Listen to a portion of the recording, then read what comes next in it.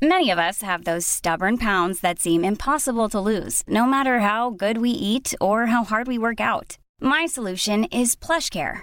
PlushCare is a leading telehealth provider with doctors who are there for you day and night to partner with you in your weight loss journey. They can prescribe FDA-approved weight loss medications like Wegovy and Zepbound for those who qualify.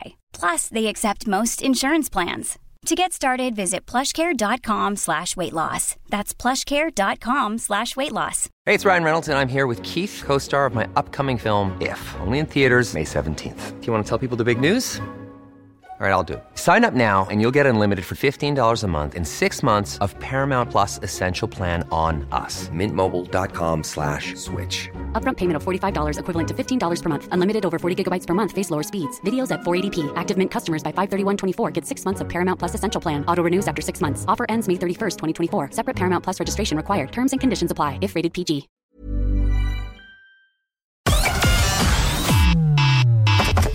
Connecting to the big show. In 3, 2, 1. We are saying as long as there is breath in our bodies, we will not forget you. If we don't deal with this issue now, the problem will get bigger. The lack of empathy, these women need to get over themselves. We're the one for Cork and ready to talk. Can we just talk? Call 1850 715 996. Text or WhatsApp 083 396 96 96. Email opinion@96fm.ie. The lines are live. Let's kickstart the conversation. This is the Opinion Line with PJ Coogan On Cork's 96 FM.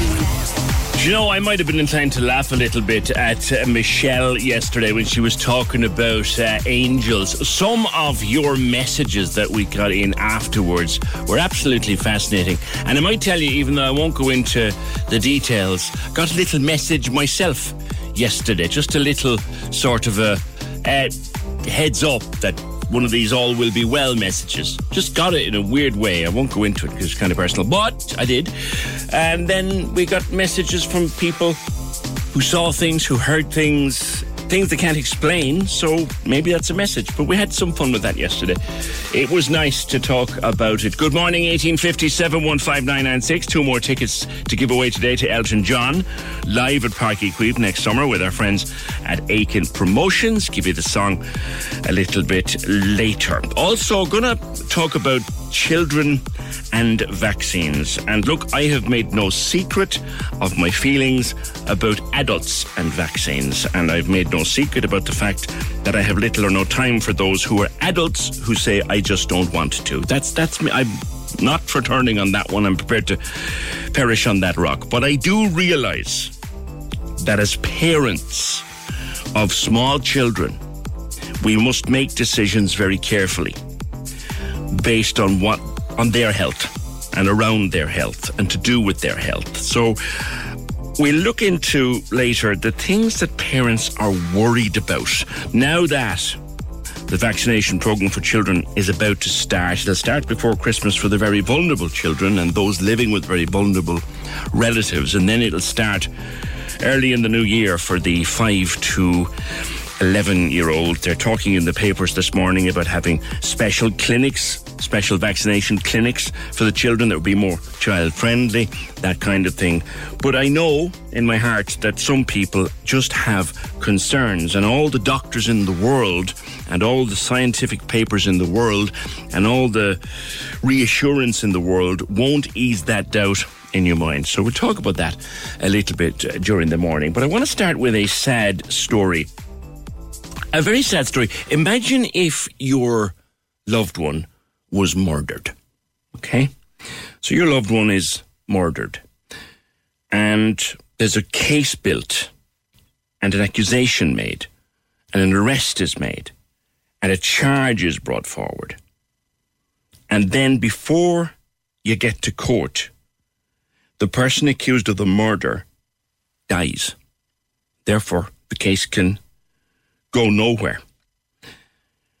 Gerard Lynch, who was 68, from a place called Raleigh North in Macroom, had been charged with the murder of a man called Derry Coakley. He was a 60-year-old man from Curraheen in Raleigh North also. in 2018. I remember covering the case. I remember the morning the story broke. I remember it, the arrest being made, and everything due for the trial. And then Gerard Lynch died. Deirdre Coakley is Derry's daughter. Deirdre, you've written to the Minister for Justice a passionate letter in the last number of days. What are you asking Minister McEntee? Good morning.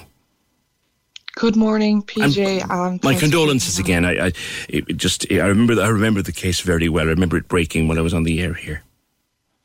Thank you so much. Yeah, it's been a whirlwind, I suppose, of the last 3 years. I can't believe it's 3 years. I suppose I wrote to the Minister for Justice, Helen McEntee, because from my experience of the justice system, I see that it's extremely dated. There's so many gaps there that need attention, and like a few key areas that I've pointed out from being there, like, is the wait time from crime to trial, reading a victim impact statement even if the trial can't go ahead, allowing Gardaí to have the authority to obtain medical records of the accused, and the accused to participate in medical checks if asked to do so. Another thing I really noticed, I want to focus in as well, PJ, is the mental health supports and resources in the courts. They're just not there. Yeah. They're not there. Bring us back to the timeline. You'll appreciate, Deirdre, listeners tend to forget these things because they don't come into their own lives. So Dad was killed in October, and then it was pretty much an open and shut case, wasn't it? The charge. Absolutely. So the 24th of October 2018, and the arrest was made that day. The charge was made with murder for Gerard Lynch. It was clear cut. Gerard Lynch did it, but it's still, we were waiting till 2020 for a trial. They said definitely not 2019, 2020 if you're lucky. So we were considered lucky to have the trial to go ahead in 2020. And when did Lynch die? So he died in August of 2020. The trial was supposed to go ahead in October of 2020. My mom and I were actually in the criminal court in Dublin the day he died in August. We were at a hearing where the DPP were presenting ways to the judge, Paul McDermott, in which the trial could go ahead even if he couldn't get into the court. So they just wanted to receive that plea. So they were presenting ways via video link, have a court in his house. The judge rejected these ideas, and we were told, no, there's going to be no trial. Because it had been known, had it not, for quite a while, that he was terminally ill. It came to the surface during the summer, and it was actually my Garda liaison officer, which I'm grateful for, Lisa Hyde, brought it to us as a family. She said he doesn't seem to be well, but they couldn't ask for records. He then presented them with records that he was terminally ill when the trial started coming closer. He knew he didn't want to go to trial. He knew he wouldn't get there because he presented these records. So then the panic happened of trying to get him in. I was rang one day in during the summer in July saying that the trial's going ahead tomorrow because he's getting too sick with times against us. And I had to write my victim impact statement in a matter of hours, and had to psych myself up mentally to get a phone call a few hours later saying, actually, we can't go ahead. His solicitors have said no. And eventually what happened was there's a thing called a nolle prosequi, which means no cause for prosecution. That was entered, case closed. The man who killed your dad, or who was charged with killing your dad, he's dead, and you feel Dad got no justice. Oh, it severely upsets me, PJ. Is just as you said, case closed, that's it, off you go now, get on with your life, I suppose, in a way. I know that, I suppose people are asking me, was there some kind of ease that he died charged with murder? Not really. He never got to see me. He never got to see the effects of what he had done has caused on me and my family. He never got to face up to it. just not good enough. I suppose I feel at the end of a trial like that, reading a victim impact statement, or given the option, like, brings the case back home. You didn't get to do that? No, it's been on my laptop since that day. It's on my desktop. You know, it's there. It's something I read over because it's really from the heart, and it brings the case back to not just a case. It was my dad. He took one of the most important people away from me. Would you do something for me, Deirdre? Would you summarise what's in that statement for the listeners to the Opinion Line? How did this affect you and your family? It was... it's so hard to explain what a hole in my heart and my life and my family's life that Gerard Lynch has left after taking my dad away from me. I suppose in my victim impact statement, I spoke about my dad and I's relationship, how it was getting so much stronger. He taught me how to drive, had so much patience, and would do anything and everything for me. And I suppose how he didn't deserve to die that way, PJ. Tell me about him. What was Derry like? What kind of a man was he? I think I can speak from Macroom as well. Like, he was such a caring, kind man who definitely kept us safe on the roads by salting the roads in the winter. And I'd be like, "Oh, Dad, watch out, that's so dangerous," because he'd just take off in his Ford tractor and salt spreader at the back, and I'd be like, "Oh, Dad, that's so dangerous." He'd be going up everywhere and anywhere. Hills and all that, but he's like, no, it's my job. I keep everyone safe, and he honestly would do anything. Someone said at the time, and the story you've told there is someone described him in a message here to the programme as he was the salt of the earth. In that case, he certainly was, wasn't he? He was indeed. Yeah, he never. Do you know, he was such a man to keep himself to himself. He never caused any aggro, and if there was any aggravation or issues in my life, he'd always say, "Look, try to work them out, walk away from a fight." And that's not something I'm just saying because of what happened, but he was just a very non-fighting man, and so for this to happen is just extremely hurtful because he didn't bring it on himself. He did nothing. Yeah, it's just. And tell me, what is there anything that Minister McEntee could do now to help ease the hurt that you and your mum are going through? To answer that, PJ, no. There's nothing that can be done for my dad, for my mum or I or the family, because it's case closed. Basically, there's nothing. But I'm here, and I'm want to, I suppose, campaign and speak out for the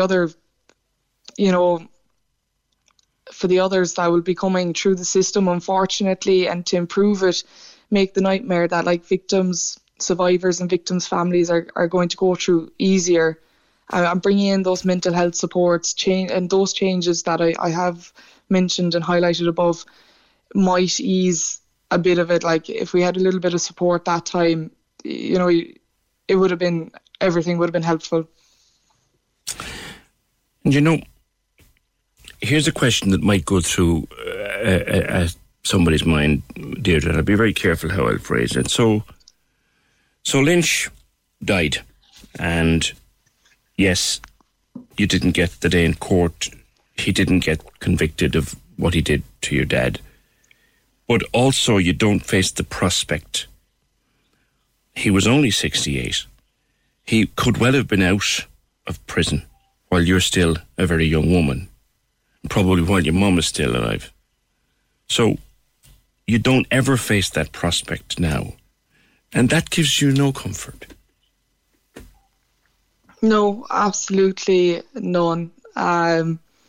He didn't face up to what he did, and that's one of my huge things. Okay, he could have been left out, whatever, in the time that I would still be alive, but at least he would have been in prison and away from all his comforts and all the things that he died with. Yeah. I'm not sure if you're allowed to answer this question. If you're not, tell me. Did he ever at any point through his legal representatives or anybody utter a single word of apology or anything? Not a word, PJ, and it's something that it deeply upsets me because I wanted to go and see him. I wanted to be put before him to show him and tell him like what he has done to me, and I kept pushed back by the legal team. Not an option. Yeah. That would be a thing called restorative justice, and there's a long talk about that. You had great help, I think, from the wonderful Sally Hanlon in Support After Crime Services. Absolutely. Absolutely. Sally and Sharon were excellent, and like I was so lucky to have them in Cork, and you know, I just feel for the other people up the country, like around the country, like that wouldn't be so lucky to have them near. I know they're available by phone, but like again, their voluntary service, PJ, you know, they're not like they're doing that from the good of their hearts. Like, there's nothing in the courts, you know, that my mom and I weren't offered counselling. That day that the news broke that there was nothing more, there wouldn't be a trial. We were just told that. They said, look, there's not going to be anything. There's no more we could do. And we were told that, and that was the most heartbreaking news. And then a lady came in and said the room was needed, and then that was it. We were put on the train down to Cork and got the phone call saying Gerard Lynch had died on the way down. So how do you process? We just wanted. How do you process that? There's no trial. There'll be no justice. The man who killed your dad has died himself. How do you process that, knowing that and finding that out?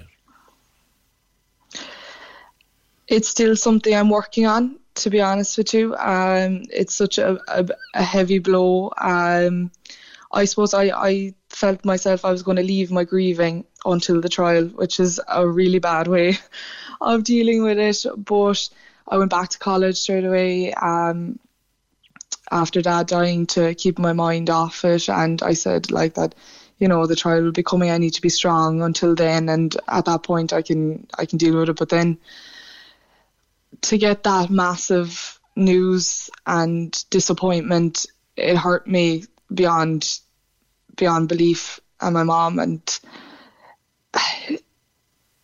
it's just something that I just hope never happens to anyone else. It's a horrific thing to experience. You've asked Minister McEntee to meet you. What would you like to say at that meeting were it to happen? I'd love for Minister McEntee to meet me. Like, I'd love for the opportunity to tell her about the above points, tell her about my experience. And I'm not there, you know, to give out. I'm there so that we could work together with her and her team to start implementing a change, address the system, improve it, and just bring those resources that are really lacking in. It's kind of unbelievable to say that there is no mental health supports in the court or those basic kind of things. Deirdre, I take it that, again, Christmas is a very hard time for yourself and your mum. But I will wish you well, and we may talk again. Thank you so much, PJ. Thanks for having me on. You're welcome. Happy Christmas to you as well. And to you, Deirdre, and to your mum. That's Deirdre Coakley, daughter of the late Derry Coakley. Tragic case. I wonder where it'll go. Can we just talk? The Opinion Line on Cork's 96 FM. With McCarthy Insurance Group. Call in person or call them now. They don't just talk the talk, they walk the walk. See MIG.ie. Cork's 96 FM. Something we want to have a bit of fun with tomorrow, but we start planning it today, is Christmas ads. They're back on the telly. There's some new ones. Some of the old ones are back. Some of the radio ones are back. Some of the great radio ones are missing. I want you to have a think about what's your favourite ever Christmas ad. I know mine, and I'll not be moved on it, But what's yours? We'll think about that today and tomorrow. 1850 715 996. Now, NIAC announced yesterday that it was approving vaccines for children aged between 5 and 11. They will receive a small dose. It's a microdose. It's about a third the size of an adult dose, which is a tiny, tiny dose. They will receive a tiny, tiny dose of whatever vaccine they're given, which I think will be universally Pfizer. And initially, they will vaccinate children who are vulnerable, and they will vaccinate children who are living with very vulnerable relatives. They plan to try and do that before Christmas. The doses are due here the mid to late December, mid-December, I think. It's not just a matter of using a smaller syringe out of the bottles that they give to us adults. I didn't know that. I was reading about it during the night. And then after Christmas, the plan is to vaccinate children in class, or from class, you know what I mean, in schools between 5 and 12. And there's talk of special centres or special clinics to be set up to be more child-friendly. One paper this morning even suggesting that you might have to do some clinics in schools, you know, just so it's child-friendly. I have gone on record many times, and it's a rock I'm prepared to perish on with regard to my views to vaccinating adults. But children is an entirely different thing, because you have to make a decision as a parent for your child. And you were weighed down with worry when your child, anything to do with your child's health, is something that weighs you down with worry. We acknowledge and accept that. Jen Hogan is a parenting journalist, been on the show with me quite regularly. Jen, I think that's a fair comment, isn't it? That we'll make a decision for ourselves as adults and stick with it. But deciding anything to do with your child's health is a whole different ballgame. Absolutely. It's very different when you're having to consent for others. And a bit like yourself, you know, I was there absolutely delighted to get my vaccine, and very much, you know, it wasn't even, I didn't give it a second thought, and I was straight out there getting my vaccine. But I suppose I've faced this now already, because my teens have been vaccinated, but now I'll have 3 children in this category. And still, once it's announced, I can completely understand parents having concerns, and they do have concerns. They have lots of concerns, and they're afraid, I suppose, sometimes to voice those concerns, because you're talking people who, you know, are not anti-vax in their views, or not anti the idea of vaccination generally in their views, but they have concerns, like you said, because it's younger, it's their children, they feel that huge duty to protect and to be informed. And I suppose it is, as a result, certainly from speaking to parents on the ground, you can see that in the sort of responses that I'm getting. You can see that concern reflected, where you'd have the overwhelming majority of parents saying, absolutely, I'm getting vaccinated, when it was themselves. But this time you have a little bit more hesitancy, and that's largely based on the fact that I suppose children are so young, and a lot of concerns around the fact that, I mean, we've been told repeatedly that children thankfully don't get very sick from the virus, and the vast, vast, vast majority don't. And that's a great thing that thankfully we are seeing. It is playing out that the vast, vast, vast majority of children don't get very sick. So I suppose it's left a lot of questions as to why we're going to vaccinate them then. And that has come up repeatedly in my conversation with parents. Talking to doctors and talking to particularly paediatricians and people who work in vaccine production and vaccine research, all they give us is constant reassurance. Trust this. It's going to be okay. They've done the research into the safety of giving it. It's a micro dose. It's a fraction of what we adults get. And people are queuing up, doctors, paediatricians, scientists, queuing up to say it will be okay. But a parent listening to that, what questions are they asking in response? Well, the great thing, I suppose, is we do have real life data now that we can go on, because obviously this has been rolled out in the States and Israel. And so we have countries like that to refer to. And that is, I mean, it's comforting when you're the parent who hasn't yet gone to have their child vaccinated, but you can see what's happening. And the reports coming in yesterday, Christine Loescher was on the Tonight Show on Virgin Media, and she mentioned that there has been no cases of heart inflammation reported in children of this age group. So that's hugely reassuring. reassuring, because obviously that was a concern for the older teens, because it was very, very rare, but it did happen. I suppose that they're kind of some of the concerns that parents have. They still have some of the genuine concerns that were there the first time. There's a lot of misinformation out there, and then there's obviously there's information out there that relates to different age groups. So things like that are still very much concerns for them. Is it fair to say, Jen? Is it fair to say that the biggest troublemaker in the room here is Dr. Google? Dr. Google, doing our own research, and you can actually understand why, and I think that's why an information campaign is so vital, and a really good information campaign that addresses things on layman's terms, because there's so much scientific talk goes on. When you're having experts discussing vaccines, sometimes they forget the rest of us aren't experts, and we need it in our language, and we need it in the sort of context that we can understand too. And as a result, people are going to Dr. Google, or they're asking, they're taking advice perhaps from people who aren't qualified to give it. It is great to have the doctors reassuring us. It absolutely is great. That's what we need. We need to hear, what the expert opinion. We absolutely need to hear the expert opinion, and we need to ask questions, and we need to be able to ask questions. It's just important that we're asking questions of the correct people. And Dr. Google is not the right person to ask, because he'll throw all sorts of stuff at you. Yeah. It will, and the internet has been desperately manipulated by people with nefarious intent. And Jen, I kind of am and kind of not asking you, have you made your own decision as to what you're going to do? Well, I have my question. No, it's fine, because I am happy to actually, I suppose, nail my flag to the mast here. I am, I have my teenagers vaccinated. I suppose I went through that worry when I was getting them. It was the first time, particularly my 12-year-old, because it's one thing looking at a big strapping 17 and 15-year-old who are men-sized children, and you're going, okay, this is different. They're bigger lads. That's fine. And my 12-year-old is obviously a smaller child because he's only 12. I remember when I was getting him done, he was the one I was most concerned about.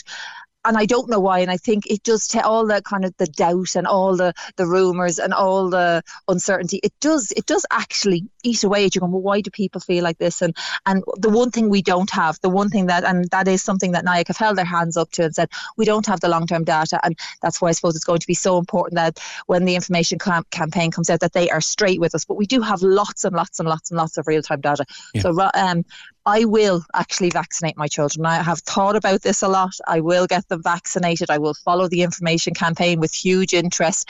I'm not afraid to ask questions. I suppose in my position, I'm lucky enough. I'm working in media, so I'm often interviewing experts about that. So as well as doing it for work, I get that personal reassurance too, because I'm able to ask questions that are on parents' minds. And I'm a parent too, so I have the questions too. So I feel reassured, and I will get my children vaccinated. But I do know on the day I take them to get vaccinated, particularly looking at my youngest who's only 6, I'll be looking at him, and I will have nerves. Will you have that moment, Jen, and will you have that moment where the vaccinator is preparing the jab, when will you ask yourself, am I doing the right thing here? I think I'll have asked myself that repeatedly before I get to the vaccine centre. I trust the science. I want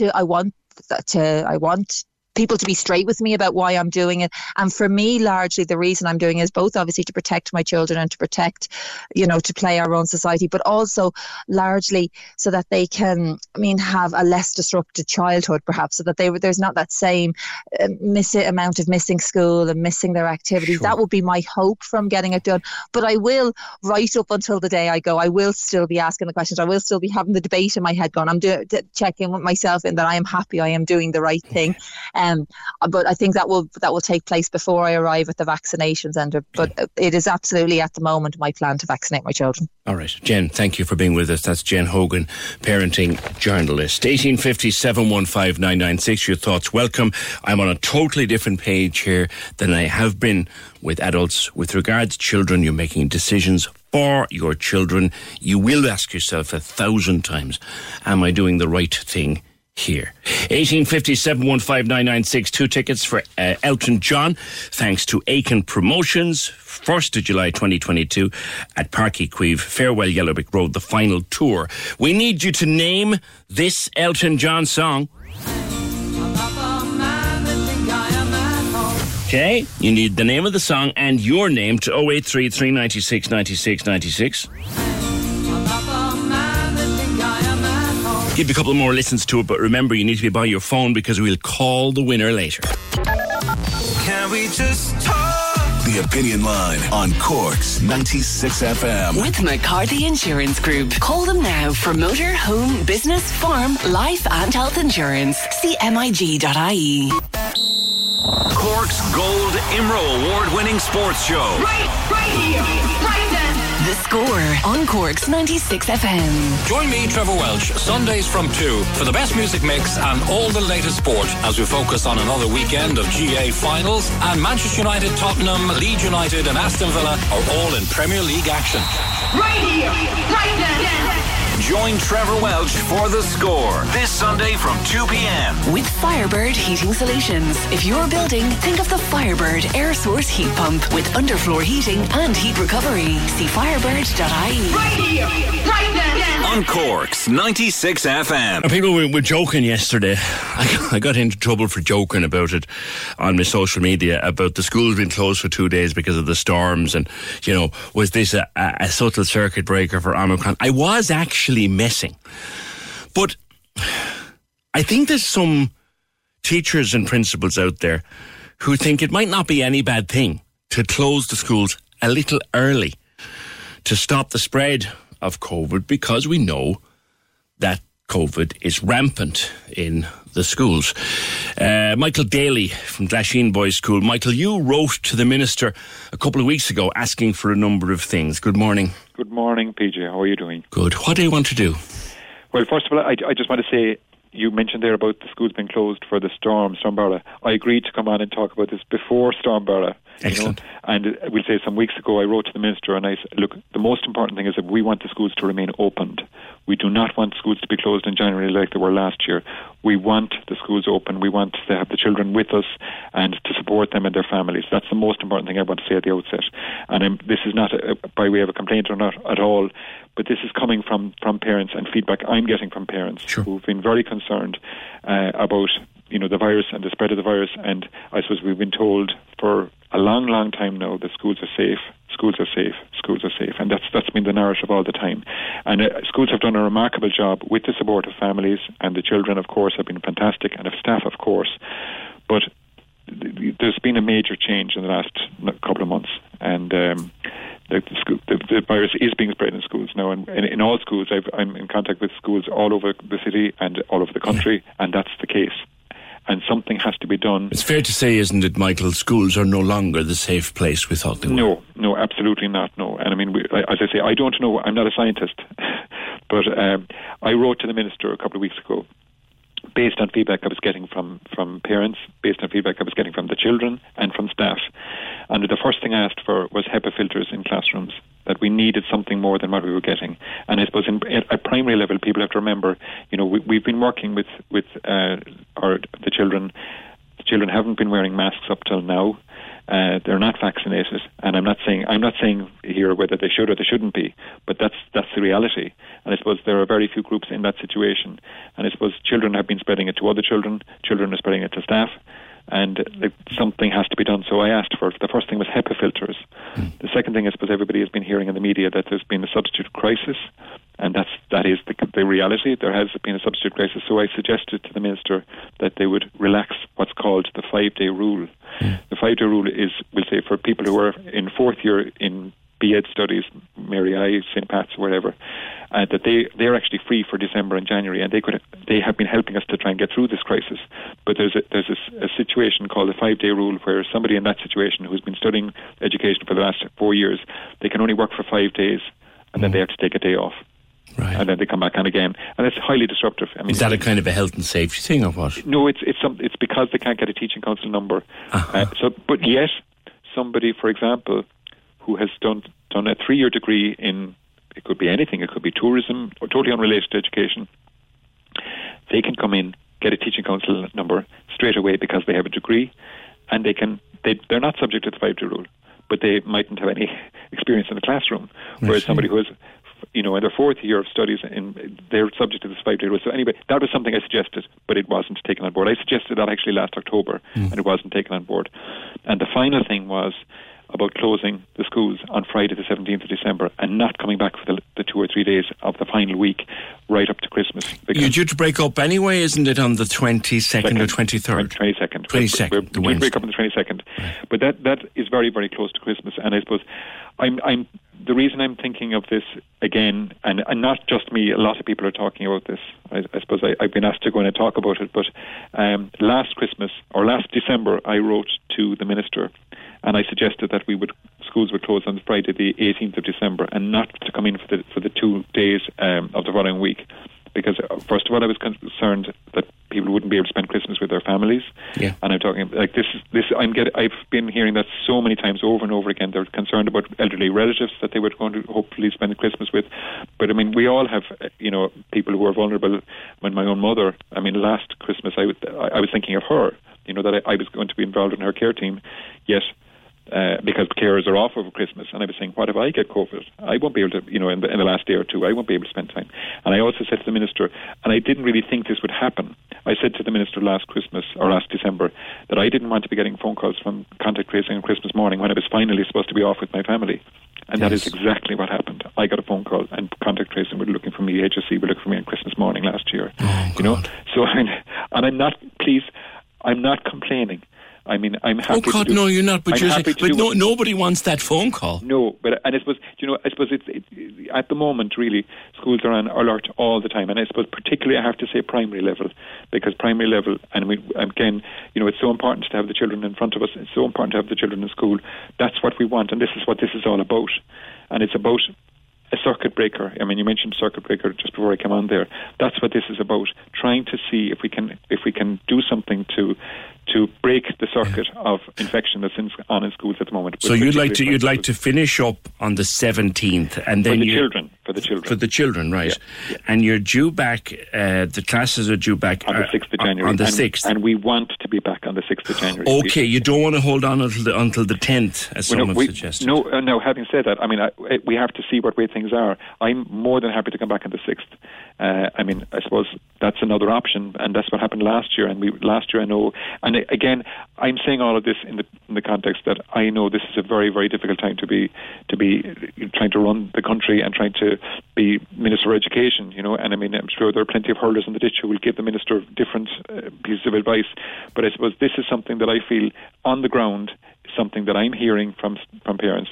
And staff are concerned as well. People have elderly relatives and people have young children that they want to be with at Christmas. And it's very much, I suppose, in the lap of the gods at the moment. We don't know what's going to happen, but I do feel that if schools close, as I say, if there has to be online learning for the last 2 days, I have no problem with that. Staff, it's not about the staff getting 2 days holidays or whatever. That's not what this is about. Staff can be in school doing planning or doing planning remotely or whatever, and there's plenty of work to be done and plenty of work to plan for the year ahead or for the new year. But that's not what this is about. This is about keeping people safe. It's about breaking the circuit of infection that's going on in schools at the moment. That's what it's about. Okay. And you had any response back from the Minister's office?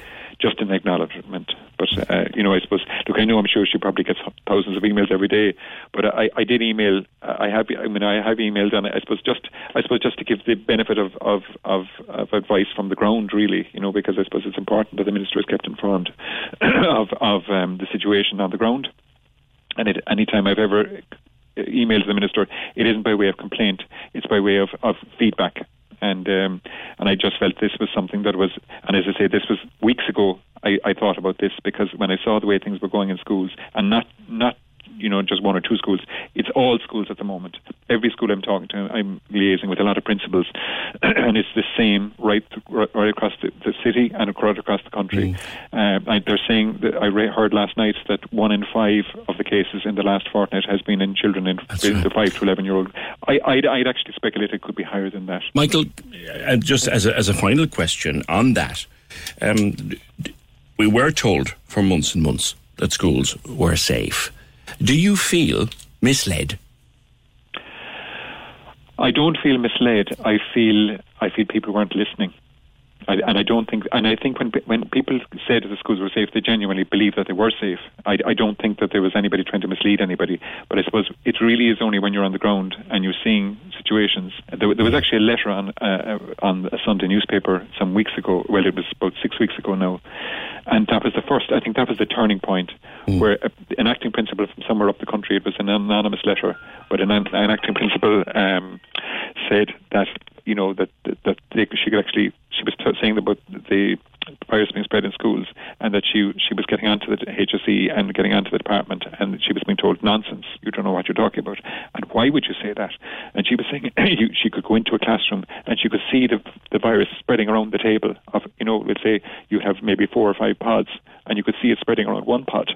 Yeah. And the next day the next child is out, and the next day the next child is out, and then the next day the teacher is out because the teacher is beside them, you know. And this is what the letter said, and I just said, finally, I was reading something and I was saying, somebody's listening, somebody else is having the same experience as we're all having. And I think that was a turning point, and I think that letter finally, you know, something happened, but something happened as well with the numbers, and I think maybe the numbers coming through and the people being tested and people being positive.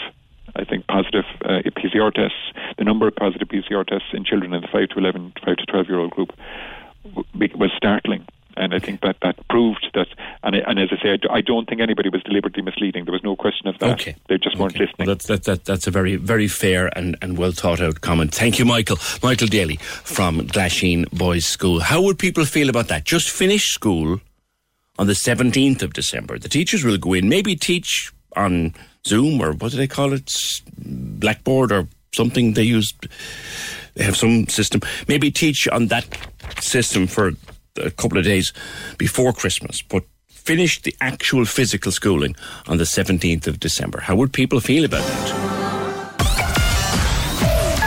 The lines are live. And we're ready to talk. Can we just talk? Call 1850 715 996. Text or WhatsApp 083 396 96 96. Email opinion@96fm.ie.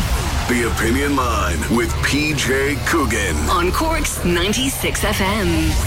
Listeners seem fairly equally divided on what should be done with schools pre-Christmas. Should they finish up, classes finish up on Friday 17th, and maybe do the last few days online, just to give the schools a break and try to take the spread of infection out of the schools? Kind of a 50-50 split. I'll bring you some of your comments in a little while. Good morning, 1850 715 996. I warn you that what I'm about to discuss is adult in nature, but it's a conversation that we feel here needs to be had.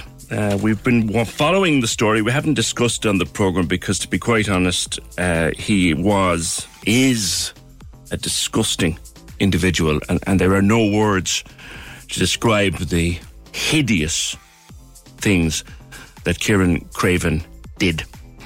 He was jailed for 10 years in the last number of days. He worked in RTE for many, many years. He was a highly respected television sports producer, considered to be extraordinarily good at his job, popular with his workmates, all of those things. Tracy Piggott was interviewed on one of the news programmes the other night, the horse racing commentator, and she knew him well, and she said, there was never a sign, there was never a hint, there was never anything off about Kieran Craven, and yet he was abusing children in the most awful way all over the world. He was using his position, travelling all over the world, and quite a sickening story.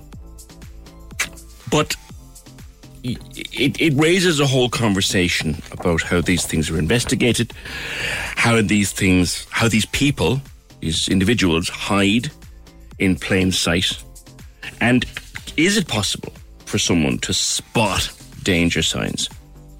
You know, can we, as ordinary individuals working around other people, can we spot red flags? Are there red flags that we can spot? And also, in the investigation of crime, and there were some great articles written about the detail the Gardaí and police in Britain worked incredibly closely together on putting the case against Craven and all of that. But criminologist Patrick Tidmarsh has written and teaches extensively around the world on the investigation of sex crimes, just like this, all sorts of sex crimes. And he proposes and has written about a new way of investigating, which he calls the whole story method. And I want to discuss things like hiding in plain sight and many other elements of it with Patrick Tidmarsh. He joins me now from Australia. There may be a slight delay on the line, so we'll bear with it. But Patrick Tidmarsh, good evening in your part of the world. Good morning from Cork. Good morning to you, PJ. Thanks for having me. Good to speak with you. Before I get into, we sent you some stuff to read about with regard to Kieran Craven, so you're familiar with the case. But talk to me about your whole story method. What is it exactly? Sure. So the way we traditionally investigated sex crimes, whether they were against adults or children, is that we had to prove that a particular event took place or an act took place, so you can charge someone with an act. And so all their time and energy went into trying to prove that happened. And as we know, most people know their abusers. Most offending happens in secret. I mean, you were talking before in your introduction about his colleague not knowing anything about him or anything that took place. So, and you talked about people hiding in plain sight. So, most of what happens is in secret. There are not witnesses. There's not CCTV. If there's forensic evidence, it might be hard to find, or it might not prove that an act was non-consensual, for example. So what we said in the way we wanted to change it is actually, this is a relationship-based crime. These crimes are happening in acquaintance relationships, intimate relationships, are very closely associated with family violence. You often find where there's family violence and sexual abuse. And so this is a relationship-based crime. We ought to be investigating the entire relationship. And so what comes up from that is you see how he operated, what he did and how he did it. So we teach our investigators the psychology of offenders, what they do, the way they think about it, the way they see the world, and then obviously what impact they have on the people that they abuse, so that they, in effect, they need to know him and who he is so they can hear her when she comes in and tells her story. And often people are confused by myths and misconceptions. You know, why does someone stay in that relationship? Why did the boy keep going around to his house? You know, And so the answers to those questions are generally in the relationship. And most of them are actually in the phase before the offence itself actually takes place. The grooming process, which I think you point out, you read pains to point it out, Patrick. Grooming is a non-sexual process. And that's... yeah. Sorry, do go on, P. Grooming is a non-sexual process for the most part.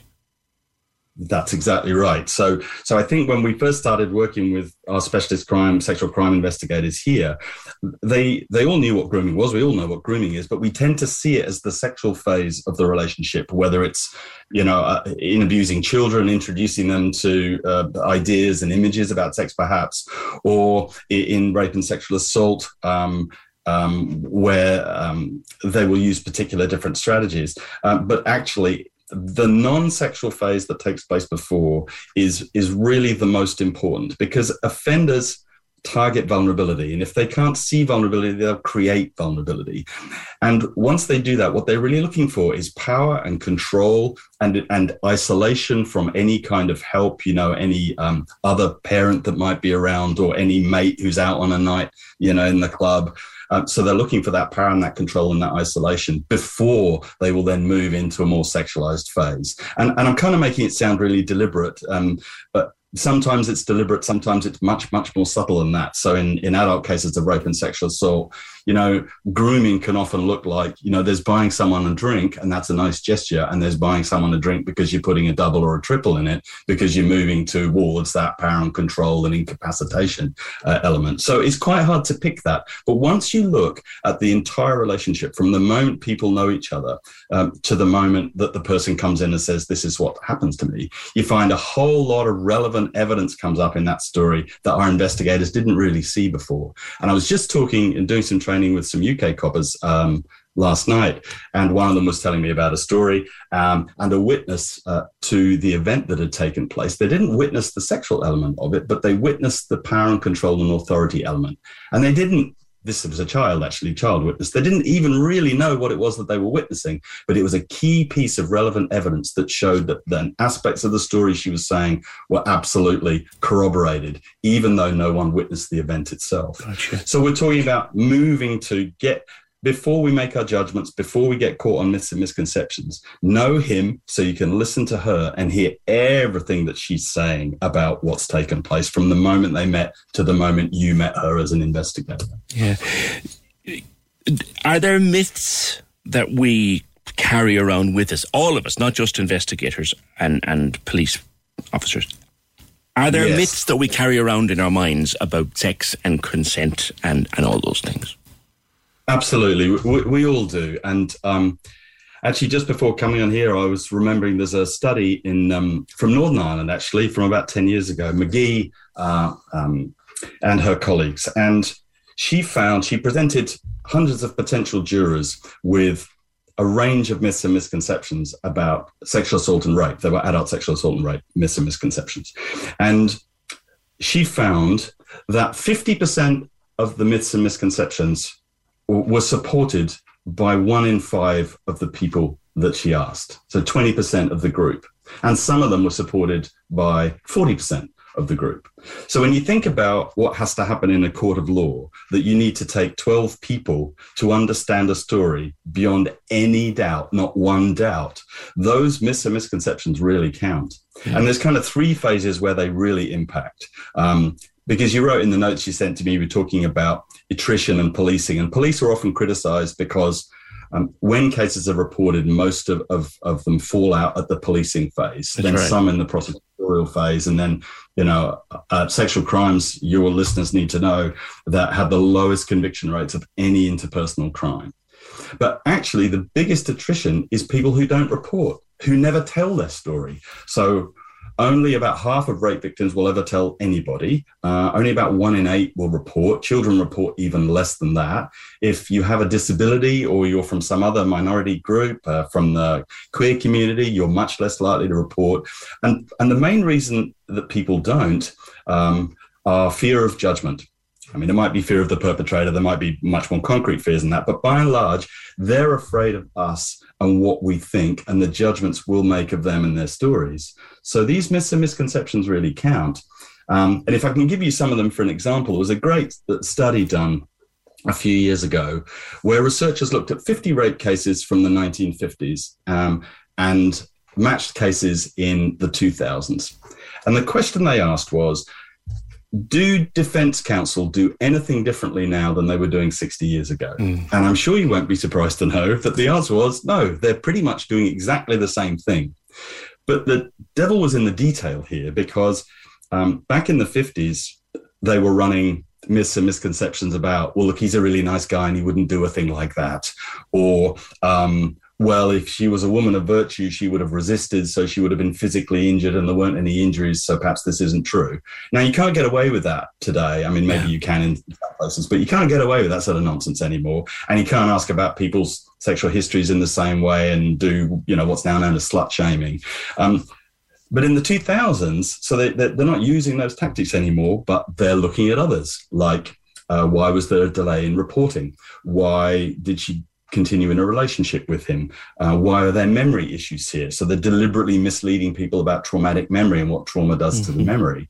And so the tactic is still there to create that doubt by using a myth and a misconception about crime. And that's why people don't report. And that's why police, find it hard to have enough evidence to, the key phrase is there a reasonable prospect of conviction? Yeah. And when you look at what we as a community still think about this and how difficult it is to prosecute that's actually quite a hard question, to look at a story and go, yes, I think we have a reasonable prospect here. Yeah. You make a point as well that when you actually do get a perpetrator in front of you as an investigator, they don't actually lie very much. That's a weird one.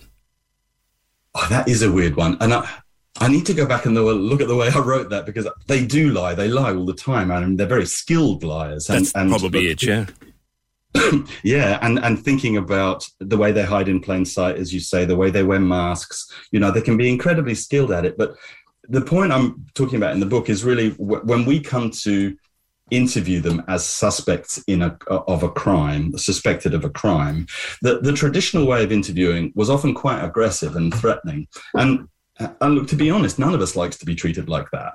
And most of us want to be listened to and understood. And so one of the things that's difficult in the specialism of sexual crime investigation is you're going to work with people who've done things you find abhorrent. I mean, I could hear the tone of your voice, PJ, when you were talking about this guy from RTE. I could hear the fury in your tone.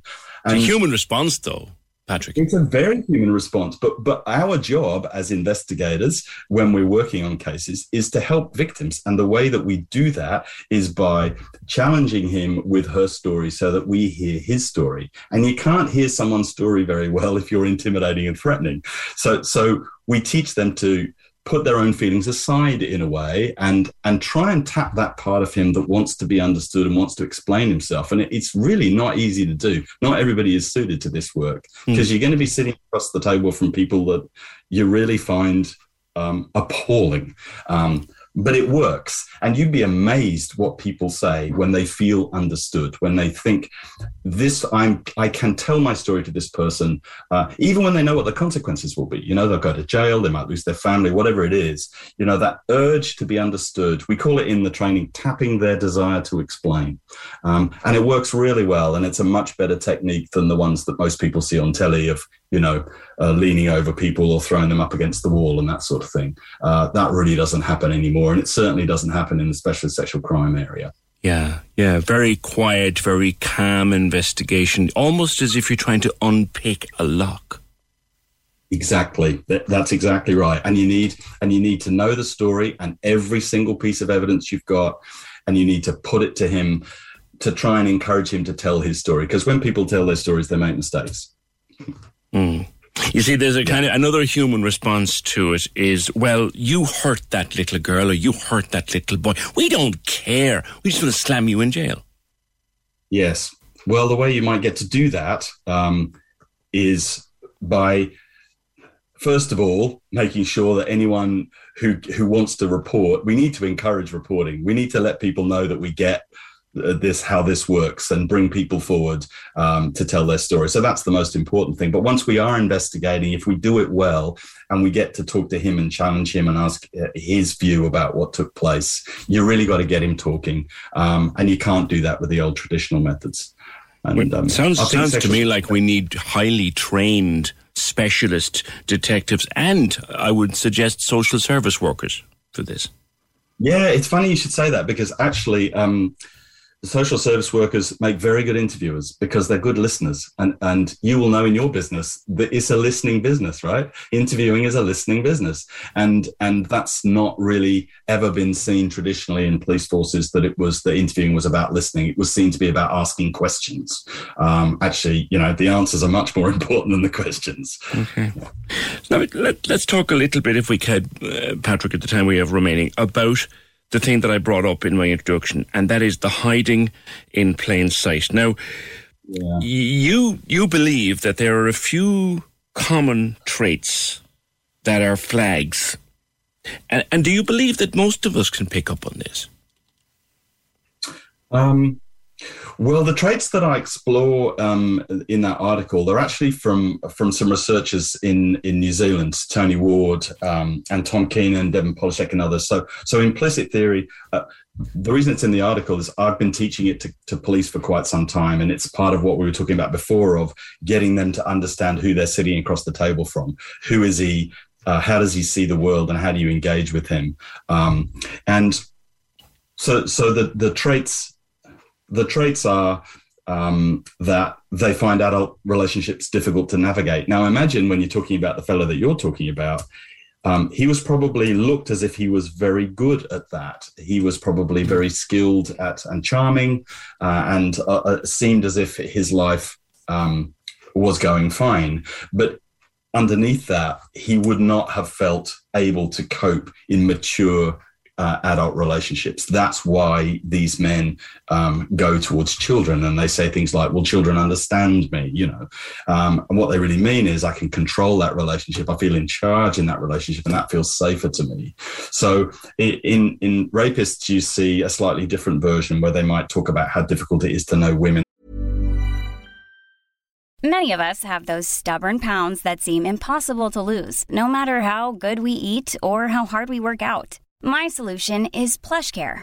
PlushCare is a leading telehealth provider with doctors who are there for you day and night to partner with you in your weight loss journey. They can prescribe FDA-approved weight loss medications like Wegovy and Zepbound for those who qualify. Plus, they accept most insurance plans. To get started, visit plushcare.com/weightloss. That's plushcare.com/weightloss. Hey, it's Ryan Reynolds, and I'm here with Keith, co-star of my upcoming film, If, only in theaters May 17th. Do you want to tell people the big news? All right, I'll do it. Sign up now and you'll get unlimited for $15 a month and 6 months of Paramount Plus Essential Plan on us. Mintmobile.com/switch. Upfront payment of $45 equivalent to $15 per month. Unlimited over 40 gigabytes per month. Face lower speeds. Videos at 480p. Active Mint customers by 531.24 get 6 months of Paramount Plus Essential Plan. Auto renews after 6 months. Offer ends May 31st, 2024. Separate Paramount Plus registration required. Terms and conditions apply if rated PG. Hey there, it's Michelle Norris. I'm host of a podcast called Your Mama's Kitchen. When I travel, I'm usually looking for a way to find a taste of home when I'm not at home. And one of the things I love to do when I am at home is entertain. And Airbnb allows me to do that. When I was in California recently, I rented a house that had a great kitchen. And when we were sitting around the table, we were all thinking, we're in someone else's house. Someone could be in all of our homes as well. If you have a home, but you're not always at home, you have an Airbnb. Your home might be worth more than you think. Find out how much at airbnb.com/host. And it's an impossible task and so on. So you see this idea of they're not coping in these adult relationships. So they find some justification for why they're choosing to behave in an abusive way. And then, do you want me to say what the other four are, PJ? Please, briefly, if you could, yeah. Yeah, So briefly, the second one is what's known as uncontrollability, which is basically the idea that it's not my fault, I can't help it, I was drinking or using pornography or whatever it was. The third one is entitlement, and I always think at that point, then if you want to understand what entitlement is, watch the tape of Donald Trump on the bus in the way that he talks about women, and when you're rich and famous, do this, and I can grab them there and I can kiss them and I know they don't want it, but I do it anyway. So you get that sense that if I feel that way, I should be allowed to do it. And those three together, not coping in adult relationships, not taking responsibility and feeling entitled to behave in the way that makes you feel good is a kind of, core problem for all, lots of offenders. But then in the last two, you get the ability, in the guy that you're talking about, the ability to objectify children and justify that to yourself. And I think, as an aside, I don't think we're quite as clear as a community as we could be about how much we still objectify children. Certainly in the world online, there is a huge amount of objectification of children and young people there, which sex offenders will use to say, well, there's lots of other people doing it, can't be that bad. Yeah. But most of us see the nonsense of that, but sex offenders will use it to their advantage. And the last one, which is really, I think, the most important, is called nature of harm. And that's the way they minimize the damage. They say, well, she was too young to understand, or, well, she hasn't told on me, so it can't have been that bad, or, he kept coming round, or whatever it is. They are very skilled at lying to themselves about the impact of their behavior. And the other answer to your question is a lot of that might remain hidden. And although his colleague said, I never saw any of it, I bet you, PJ, somebody did. Somebody knew. Somebody always knows. Somebody always sees the way he is, a particular comment. But what we tend to do as people is we put that comment out of our mind and we say, oh, well, that was just a one-off, or that was, just a problem that he had there. Or maybe we don't realize the impact of that comment. Absolutely. And then when there's another comment, we see that as an individual comment, and we don't begin to piece these things together. I mean, you think about some of the well-known, Rolf Harris, for example, or Jimmy Savile, or clearly Mr. Craven. People knew. They knew. But they may not have known how to put what they knew together in a pattern, and they may not have known who to tell or how to tell. They didn't know what they were looking at. Yeah. I think we're becoming more aware. I think we're becoming more aware around children. And in fact, Ireland has come up with some fantastic, studies and commissions that have really led the world in child protection measures. But I think when it comes to rape and sexual assault, we're quite a long way behind and we're just beginning in the last few years to see the impact, how much sexual harassment, how much rape and sexual assault there is in our communities, and how difficult it is for people to report and how hard it is for them to move through an adversarial justice system. So we need to look at other measures. And my bit of this little puzzle is to help specialist sexual crime investigators understand what they're listening to by knowing the offenders and being able to listen to the people that come forward with their stories. Lastly, Patrick, as you know yourself, offenders post-prison, they are monitored in the community by social services in particular, but also by police. Is there any such a thing as a one-time offender? Like, can you ever take somebody off the radar after they have transgressed once? Well, I think the short answer to that is if the vulnerabilities were there that led them to behave in that way, that they did not manage themselves and control their behavior and took it out on other people, then some element of risk will always remain. And because there are so many of them, I mean, this is happening to 1 in 5 girls, 1 in 12 boys, 1 in 5 women, and 1 in 20 men. There is a huge amount of offending in our culture.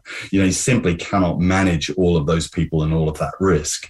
So we divide them into low and medium and high risk, and we manage them in different ways. And again, Ireland and the UK and Canada and other places very good at monitoring people out in the community.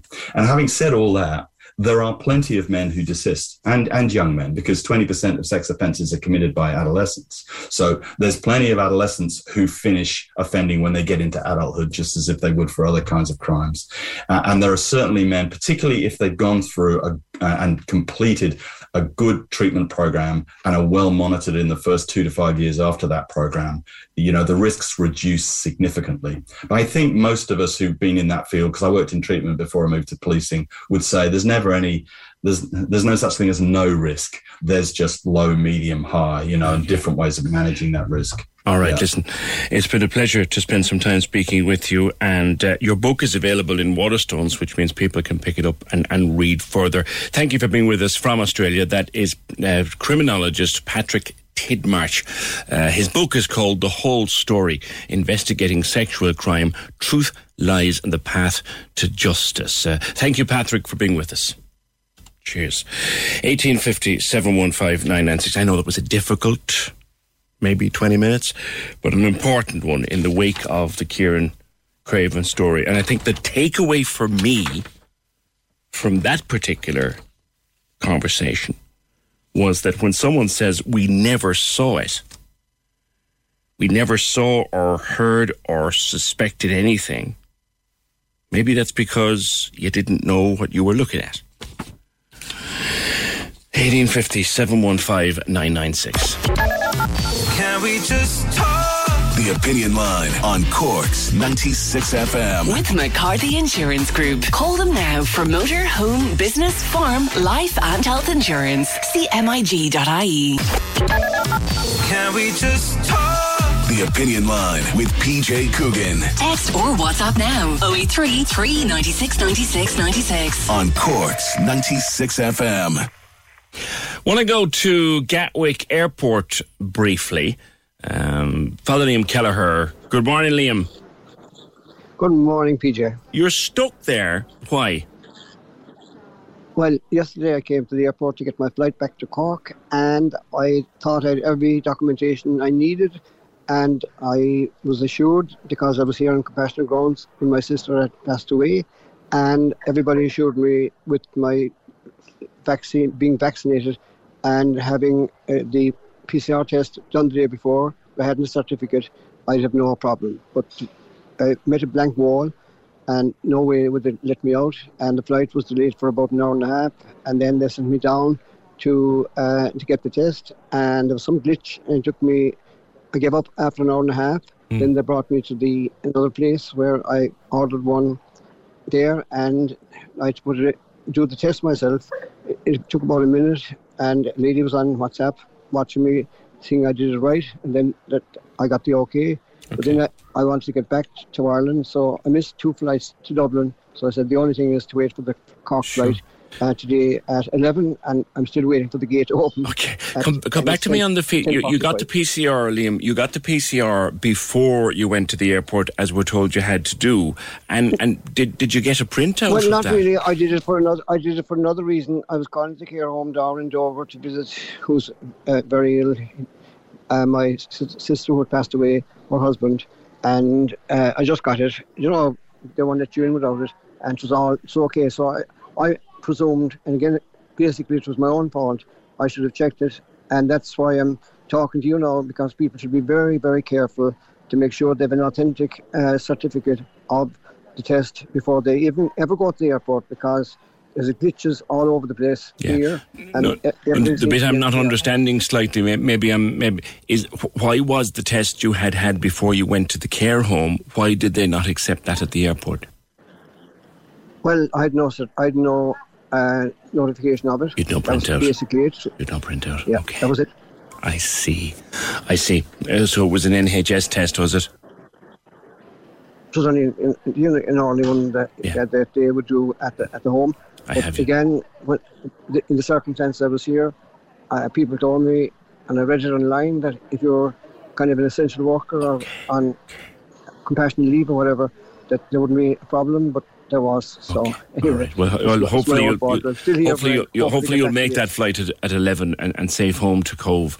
That's Father Liam Kelleher. If you are going to an airport anywhere in the world, make sure you have your documents. Make sure you check the documents you're supposed to have. And there are any number of apps now where you can check the documents that you're supposed to have. We all thought that just being fully vaccinated would be enough. We'd have our cert, we'd have our barcode and all that. But now with Omicron in the game, it's not. And we're back to having to get test results. Thank you for that, Father Liam. 1850 715 996. Can we remind you quickly that they're still taking Santa call entries with KC and Ross in the morning on Cork's 96 FM. For your chance to get a call from Santa in the North Pole, simply go to 96fm.ie right now, this very minute, and fill out the form. The Santa Call is brought to you by McCarthy's Interiors and Gift Shop, Douglas and Ballincollig Shopping Centre. Call now for festive bedding, gifts and decor. See mccarthys.ie and stay listening, because we could be calling you on Cork's 96 FM. 1850 715 996. Now, Aware is one of the best known mental health charities in Ireland, and they have done some research and they have identified, look, I think we could have seen it written large in big letters, a major psychological impact of the pandemic, COVID-19 pandemic, on the Irish population. And that when we tried to stay positive, when we focused on compassion, empathy and gratitude, it was good for us. Remember, we said so many times, taking joy in little things. Their research has shown that actually was very valuable advice. Stephen McBride joins me from Aware. Stephen, good morning. Hello, good morning, PJ. Hi, Stephen. I don't think we needed... It was out there writ large that this was having a huge effect on people's mental health, but your research has proven it. Yes, we've found some really rich perspectives and a fascinating insight into, as you say, over 500 people's thoughts. We explored their thoughts about themselves, other people in their family and social circles, and the world at a time of those the most heightened restrictions last winter, between December 2020 and February 2021, when this study took place. And in exploring the thoughts, what we found was that the results highlighted the significant psychological impact of the pandemic on them. And both groups, so what we did was in that we measured people to see if people were experiencing depression and other people who weren't. So both groups, we identified two groups, people with depression and people without. And both groups had equal levels of negative or unhealthy thoughts about themselves, others and the world, as is perfectly appropriate and normal at this time of a global threat to our health, social and economic lives. So it was very interesting. What we also found, and this is something you mentioned earlier on, PJ, was aspects of joy, or people could bring in the positive. People without depression, without the diagnosis of depression, could bring in positive aspects of the world, or the ability to put things into perspective a little bit and to find gratitude. An observation that I used to make during the bad days of lockdown, Stephen, you know, I'm a person who, and I consider myself incredibly lucky, I have robustly sound mental health. I always have, and I'm so privileged to be able to say that. But there were days in the worst of the lockdowns when I used to stand at the window and go, is this our life now? And I identified it as feeling horribly flat. And I used to think, Christ, if I'm feeling like this, what does someone who actually does struggle, how are they feeling? And this survey shows they had a really bad time. Yes, indeed, PJ, and not only a person who has symptoms and a diagnosis of depression experiencing that in and of itself, but being compounded on by the restrictions that we lived through in the height of the pandemic last winter. So that would have, as I say, compounded the symptoms they were experiencing because of, as I said a little minute ago, the struggle to bring in aspects of joy in their lives, or to connect to something positive, or to develop some more compassionate thoughts about themselves and others. So that left people feeling in limbo, as a few of our participants in the survey said, or I feel stuck, you know, a person accounted for in some of the feedback. There's not much to do. Another person said, my life is in suspended animation. And this speaks to the really rich feedback that we got from people when they were asked about their thoughts about themselves and other people and the world last winter time in the height of the restrictions.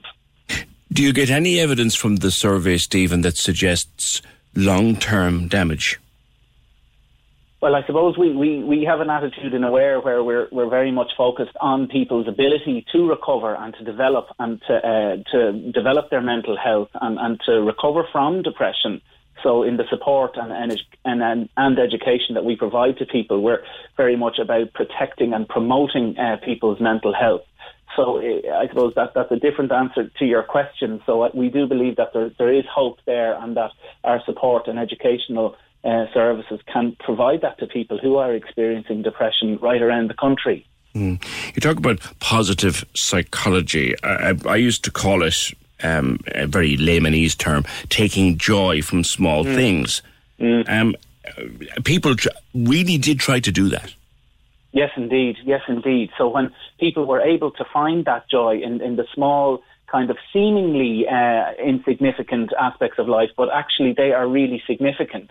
You know, whether it was a phone call to a loved one, you know, some person who was talking about that in the feedback suggested that positivity came from a regular call to a close friend at the same time, day in, day out, over that 2 or 3 month period. And that gave them a purpose and a sense of meaning in their day, which seemingly insignificant, but actually is very significant and was to that person themselves.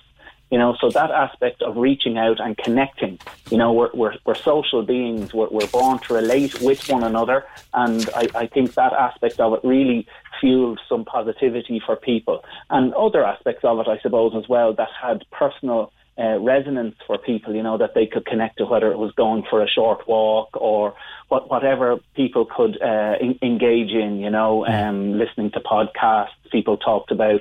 So a variety of different things that people identified kind of sparked some positivity internally, and as you say, created that sense of joy. Now, you have a free support line 7 days a week from 10 a.m. to 10 p.m. The number 1-800-80-48-48. You have a Christmas appeal going on at the moment, which I assume is to support the work of that line and your work in general. Exactly, PJ. So the Christmas appeal is, 3/4 of all our funding. So for every €4 we spend, 3 of it comes from public donations, and we get 1/4 of our funding from the state. So we really rely on the generosity of the public to donate for further development of our programmes and to offer support as far and wide as we can to the people of Ireland who are experiencing depression, bipolar disorder and other mood disorders. Looking ahead, and we've been saying since day one, Stephen, and I cling to it, like I cling to the last breath of my body, this will end, we will get out of this. Do you think that people will be able to recover from the damage of the pandemic? I do indeed, PJ. So the individual aspect of that recovery, we very much espouse that message that people can recover and develop and frame things about people protecting their mental health and developing that through some of the tools and techniques that we offer within our services. So I think it's very much a message of support and positivity, while also not neglecting the difficulties and experiences of depression that people have. Yet recovery is possible, and the first step in that at times is just reaching out to, whether it's an aware support service, a friend, a GP, to initiate that conversation with another person, a loved one, a family member, to say that I'm experiencing this or I'm struggling with that, so that that starts a journey of developing a sense of emotional well-being. Sure. All right, Steve McBride, thank you for being with us today on the Opinion Line. Aware's support line, open 7 days a week from 10 a.m. to 10 p.m. 1-800 80 48 48. If you're suffering from depression, bipolar, any other emotionally related conditions, you can call that number. And a full list of Aware services available at their website, aware.ie. The lines are live. And we're ready to talk. Can we just talk? Call 1850 715 996. Text or WhatsApp 083 396 96 96. Email opinion@96fm.ie. The Opinion Line with PJ Coogan on Cork's 96 FM. Mayor, I forgot to give you a twist last hour on the Elton John song for our Aiken Promotions giveaway, with 2 tickets every day this week to go to see Elton at Park Equive on the 1st of July 2022. 2 tickets from Aiken Promotions. You need to guess the name of the song. Give you one more twist before we finish, but your name and the name of the song to 083 396 96 96, and be by your phone because we call the winner. I wonder if anybody can help with this. Does anybody know where a listener would get their hands on a Rainbow High Avery Styles doll and fashion studio? I'll read that out again. A Rainbow High Avery Styles doll and fashion studio. Out of stock everywhere, but listener is eager to get her hands on one in time for Christmas. Does anybody know where that might? This happens there's always one toy or one thing that is out everywhere, and Santa's elves are doing their best to get their hands on one, or a listener needs one for something. So if anyone can do that or knows anything about where we might pick that up, it's out of stock in Smith's. Rainbow High Avery Styles doll and fashion studio. It's beyond me. I don't even know what it is, but if you can help, then you know where we are. 1850 715 996. Tons more stuff to get to, but I want to go to Stuart. I hope I'm pronouncing it correctly. Stuart, into the home of the Sarles, where the lights are famous on the house. Tim, good morning. How are we doing, PJ? How are you? Good. The usual big display, a labour of love. How much work goes into it? Well, there's a couple of weekends work, 3 or 4 weekends, yeah. You do it all yourself? It was cold enough. It was cold enough now this year, to be honest with you. I'd say it was.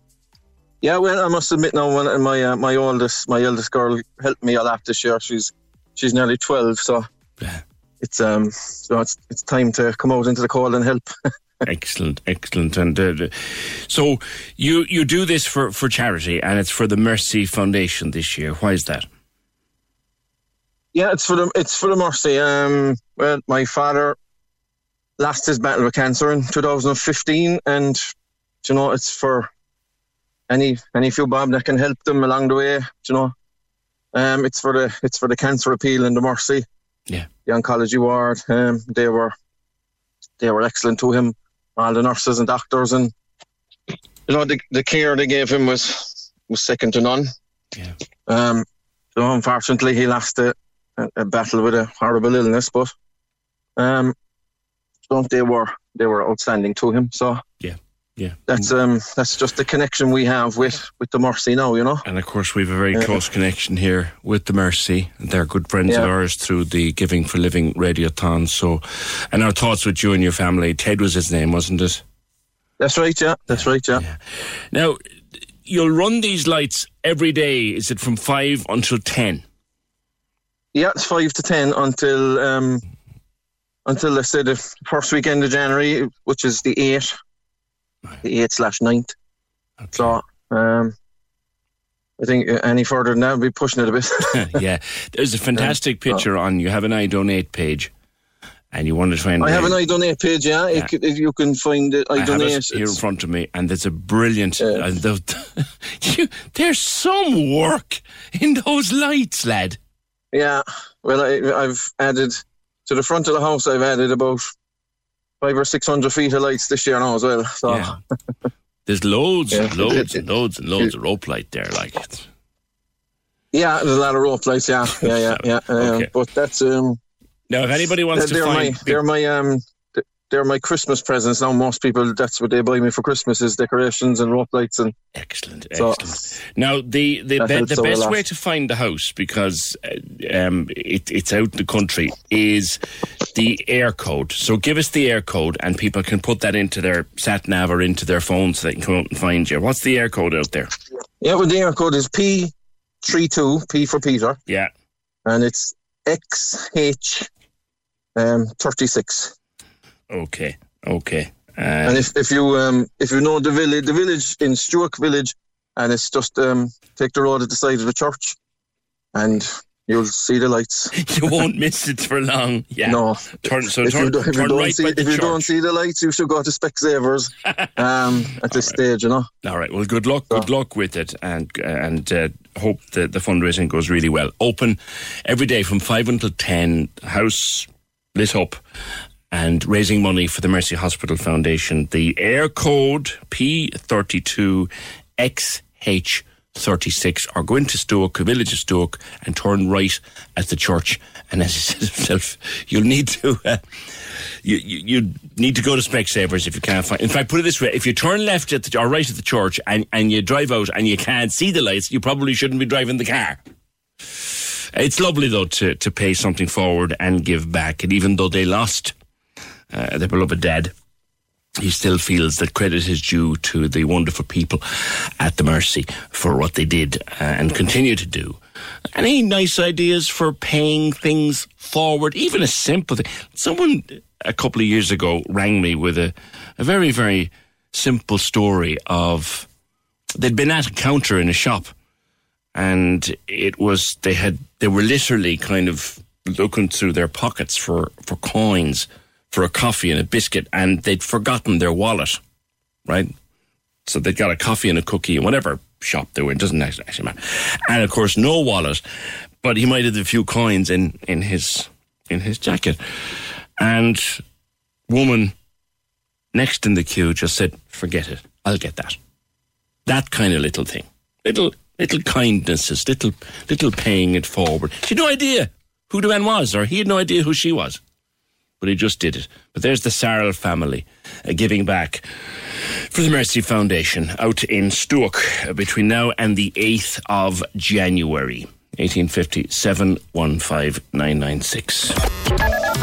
Can we just talk? The Opinion Line on Cork's 96 FM. With McCarthy Insurance Group. Call in person or call them now. They don't just talk the talk, they walk the walk. See MIG.ie.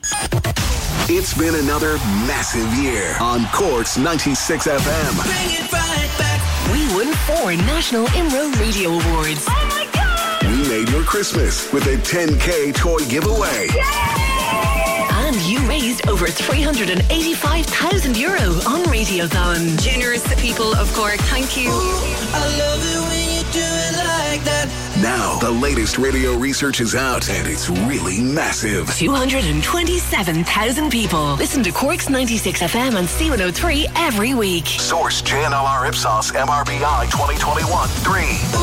I love it when you do it like that. A huge thank you for listening. A huge thank you for listening. Have a happy Christmas and a great new year. Great new year. When you're closer, I love you.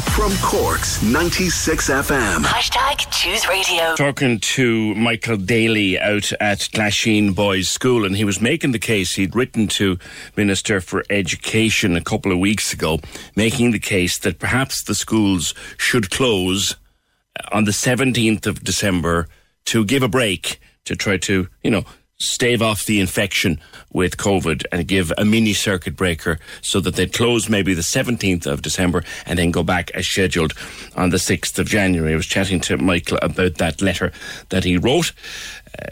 Mixed reaction to whether it should happen or not, but Deborah says Mr. Daly has been at the door every morning throughout this pandemic, welcoming each boy by name and giving out hand sanitizer. He's a credit to the Department of Education, and when a teacher so dedicated to his pupils speaks from a position of such concern, Norma Foley should listen. And others coming through like that. Fiona says on Twitter, she says, I second that. 2 of our sons go to Glasheen, and Mr. Daly is speaking from a genuine place of concern. Okay, I spoke to someone during the year about a dress made out of orange peel. It's one of the funniest things I had ever heard about. She made a dress out of orange peel, and you could smell it before you saw it. And that had been a Junk Couture exercise. And the final of Junk Couture 2021 is on tonight, and Cork is very well represented. Orla Morris-Toolin is the production coordinator. Hi, Orla. Hi, how are you? Good. I remember my daughter and her friends getting involved in this a few years ago when they were in secondary school. It's grown into an enormous event. But tell us about the background. What is Junk Couture? So that's a very big question, but in a nutshell, Junk Couture, it's almost the Olympics for creative kids. What it does essentially is give creative kids a platform to harness their creativity through the medium of sustainable fashion. So we give students a challenge and say, listen, make an entire runway design out of upcycled, recyclable material, and you're going to walk down a catwalk in it. And that's what they do. And we have had designs made of the most bizarre items you'd find in your rubbish bin, from trampolines to car seatbelts to, like you were saying, orange peels. There's nothing that we haven't seen on the runway so far. Yeah, she'd made the entire dress out of collecting orange peel, let it dry, flatten it out, and then she'd painstakingly attach them all together to make a dress. Like, oh yeah, they go into incredible detail. Like, what kind of things are up there tonight? Some of the designs are just, there's a design made out of trampoline. Like, they took apart a trampoline and put it on a design. There's bottle caps, there's melted down plastics, there's rubbish found on their local beaches. There's an entire design made out of peas, like the food that you're supposed to eat. But they decided to put it on a design, and it is outstandingly good. So the imagination just never runs short with Junk Couture. Yeah, with 3 Cork schools in the final tonight. Cork very well represented. Oh, absolutely. We have Kinsale Community School, Sacred Heart Secondary School, and Mount St. Michael Secondary School also. The attraction of it, I guess, is what is our junk can be turned in. It is a whole thing about sustainable fashion, and we know that we need to focus more on sustainable and get rid of the fast stuff, but it's fun too. Oh, it is, absolutely. Like, look, the word climate change is such a big word that sometimes when people hear it, they shy away from it almost. It's such a big problem. They say, how am I supposed to, tackle that? How am I supposed to do my hand in handling that situation? And this is what Junk Couture does. They give the opportunity to the people who are going to change the world, which are the younger people in the generation. And they make it fun, they make it exciting, and they bring it into schools and give young people a creative platform to express themselves on. And the outcome is just second to none. That's all on television tonight, so big production. Oh, absolutely. It's on tonight on RT2 at 7 p.m. Okay. Is it live? It's not live. We had to pre-record it this year due to COVID, but it is still as exciting as ever, I promise. So you know who won? I don't. Oh, don't you? Secret. I don't. Ooh. All kept very hush-hush. So okay. So even the production coordinator doesn't know who won. Wow. Big announcement tonight. I was the backstage presenter this year, along with Sean Tracy, another a young Irish filmmaker. So the two of us had great fun running around chatting to all the designers. Okay, it looks like it, and as I said, I mean, I saw an article in the Examiner a week or two ago about it, and the colour and the creativity, and you will wonder, watching it, you will wonder, how did they get that pile of rubbish, put their brains to work, and end up getting something you could actually wear to go to a show or go to a night out? Like, it's incredible. Oh, it really is. Some of the designs walking down, you just wouldn't know they went into their bin or into their school rubbish bin and stuck it to their bodies, essentially. It really is such a credit to all of the students involved. We're looking out particularly for peas and for the trampoline. That's the fun of it. Junk Couture on tonight. Grand final. Orla Morris Toolin, production coordinator and backstage presenter. And good luck to any of the Cork people involved. Right, let me clear one or two more of our comments from the morning. Yeah, let's go back to yesterday when I was talking to Michelle about angels and how she believes that she communicates with angels. And she was talking to me about white feathers and robins and signs, all sorts of signs. I'm saying to her, my missus is a big believer in signs, but I tend to be sort of scientific about these things, and I maybe I'm wrong, and I'm prepared to admit that. Got a message yesterday. I'm just driving to the cemetery and turned on Michelle talking about the angels. I bought 2 mini Christmas trees, one for my dad's house and one for my brother's grave, as today is his birthday. I was parked in the car park waiting for the discussion to finish, as I'm a big believer in angels giving us signs. I talk to my brother all the time, as we were best friends, and we always celebrate our birthdays together. Anyway, as I went to get the tree, one of them was lit up. And genuinely, hand on heart, I did not switch it on. It's made my day, as it's only his 2nd birthday away from town. Today he turned 35. Just thought I'd share that as it brightened up my morning. And we had a lot of people messaging about signs. And maybe there's a lesson to fellas like myself to think, you know what, leave the science out of it for a minute. Leave the logic and the sense out of it for a minute. If a person sees something as a sign, then they see it as a sign. And even in the course of yesterday, I had a little sign myself. I'm not going to go into the details, it's not important. But I did a little sign myself. And I thought, do you know what? That'll do. That'll do. You're all wondering now what happened. Now, I'm not going to tell you. It's very private. Very private. Just on the vaccine for children, with regard to the vaccine, I'm confused about the reasons for vaccinating younger children. Is it to protect them or to protect others? My understanding is younger children, by and large, don't get very sick or don't end up in hospital, and being vaccinated doesn't prevent you from spreading COVID. Well, actually, just looking at CNN on the screen on the other side of the studio a while ago, and they're putting up now, Pfizer have just published some new research with regard to boosters, where they say boosters are giving 90% protection presently once you get your booster, about a week after you get your booster. With regard to the children, they have said that because children's bodies are small and immune response systems are very fast, they believe that this is their belief, they believe this is the press release and the Pfizer belief, of course, and Pfizer are making the stuff, so why wouldn't they believe it? They're saying, well, it will prevent an awful lot of children from picking this up, and it will make it less transmissible. That's their belief. And the thing about it is, we understand that parents are going to worry about this. Parents are going to be concerned about this, and it's a very understandable way to feel.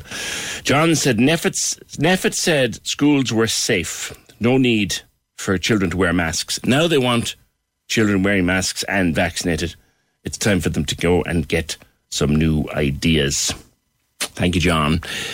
I think a lot of people will think long and hard about this, about what they're going to do. They'll have concerns. When you make a choice for yourself, you make a choice for yourself and you stand by it, and that's your choice.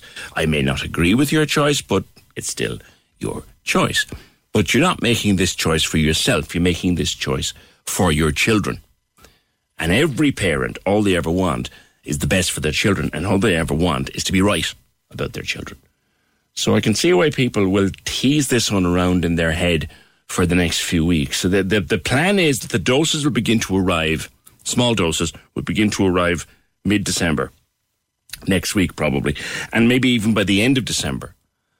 The first doses will be given to children who are very vulnerable, or children who live with very vulnerable siblings or very vulnerable adults, and that's how it'll start. The rest of the children then will be called in to clinics. They're talking about specialised clinics, special kid-friendly clinics in January, February, and I'm sure it's something we'll discuss more coming closer to that time. But we must acknowledge, accept, and try to understand the worries of parents here.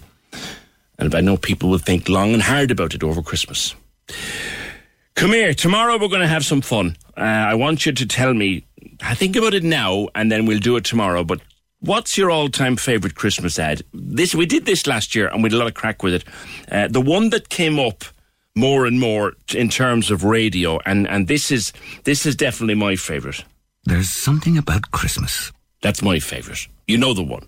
In the last couple of days, a lot of people were being very nostalgic on social media, including our friend Dr. Niall Conroy in Queensland. If he's listening, Niall, this is your favourite. A whole lot of things for Christmas. Yeah. And any particular favourites, we'll feature a few of them tomorrow. Not all of them, and we won't play them all. But I know that Fiona gets particularly Christmassy when she first sees this on the telly. Now she's off, she's smiling outside. So 2 weeks tomorrow is Christmas Eve. So tomorrow we'll have a bit of fun with your favourite Christmas ads. Can we just talk? The Opinion Line on Cork's 96 FM. With McCarthy Insurance Group. Call them now for motor, home, business, farm, life and health insurance. See mig.ie. Cork's 96 FM. Now, as we come up to the end of the year and the start of a new year, it's the time when a lot of people that can afford to do it are reconsidering their health insurance. There's 2 times of the year, generally in mid-January or sort of summertime. Mine comes around in summertime, and in August, after a bit of work and a bit of research, I managed to knock a few quid off of our health insurance bill. But it takes a bit of research and it takes a bit of work. But something has happened with VHI. VHI have deleted about a dozen plans, popular plans that were a bit cheaper than others. And it means that a lot of people will face a higher bill in 2022. Dermot Good from Total Health Cover. Dermot, good morning. Good morning, PJ. Anybody, I learned over a few years ago, you can knock a few quid off your health insurance most years if you do a bit of work, but it takes a bit of work and a lot of work with a pen and paper to do it. But what have VHI done now? They've taken a lot of plans just out of the system. Yeah, so there's a number of things going on now, PJ, that's going to, I suppose, affect consumers. So yes, VHI over the past year, they've retired 25 of their plans, which is about a quarter of their plans. Now they are replacing them with other schemes. But what it means is for those people, now the reason why they retire the plans is some of the plans are dated. They should be retired, to be honest with you, but some of the plans are actually very good. And, there's 1 or 2 surprise plans being retired, and they are replacing them with other plans. And you are quite right, some of the other plans that they're replacing them with, they might be slightly dearer. But whether those consumers like it or not, they're going to have to shop around because the plan that they're on is no longer available. Now, to be fair, just to reassure people, nobody's cover is going to be cancelled. There'll be no break in anybody's cover. VHI will simply offer you an equivalent plan from their suite of products. If you don't contact them, they will automatically migrate you over to this new plan. So if you do nothing, you're not going to be without cover.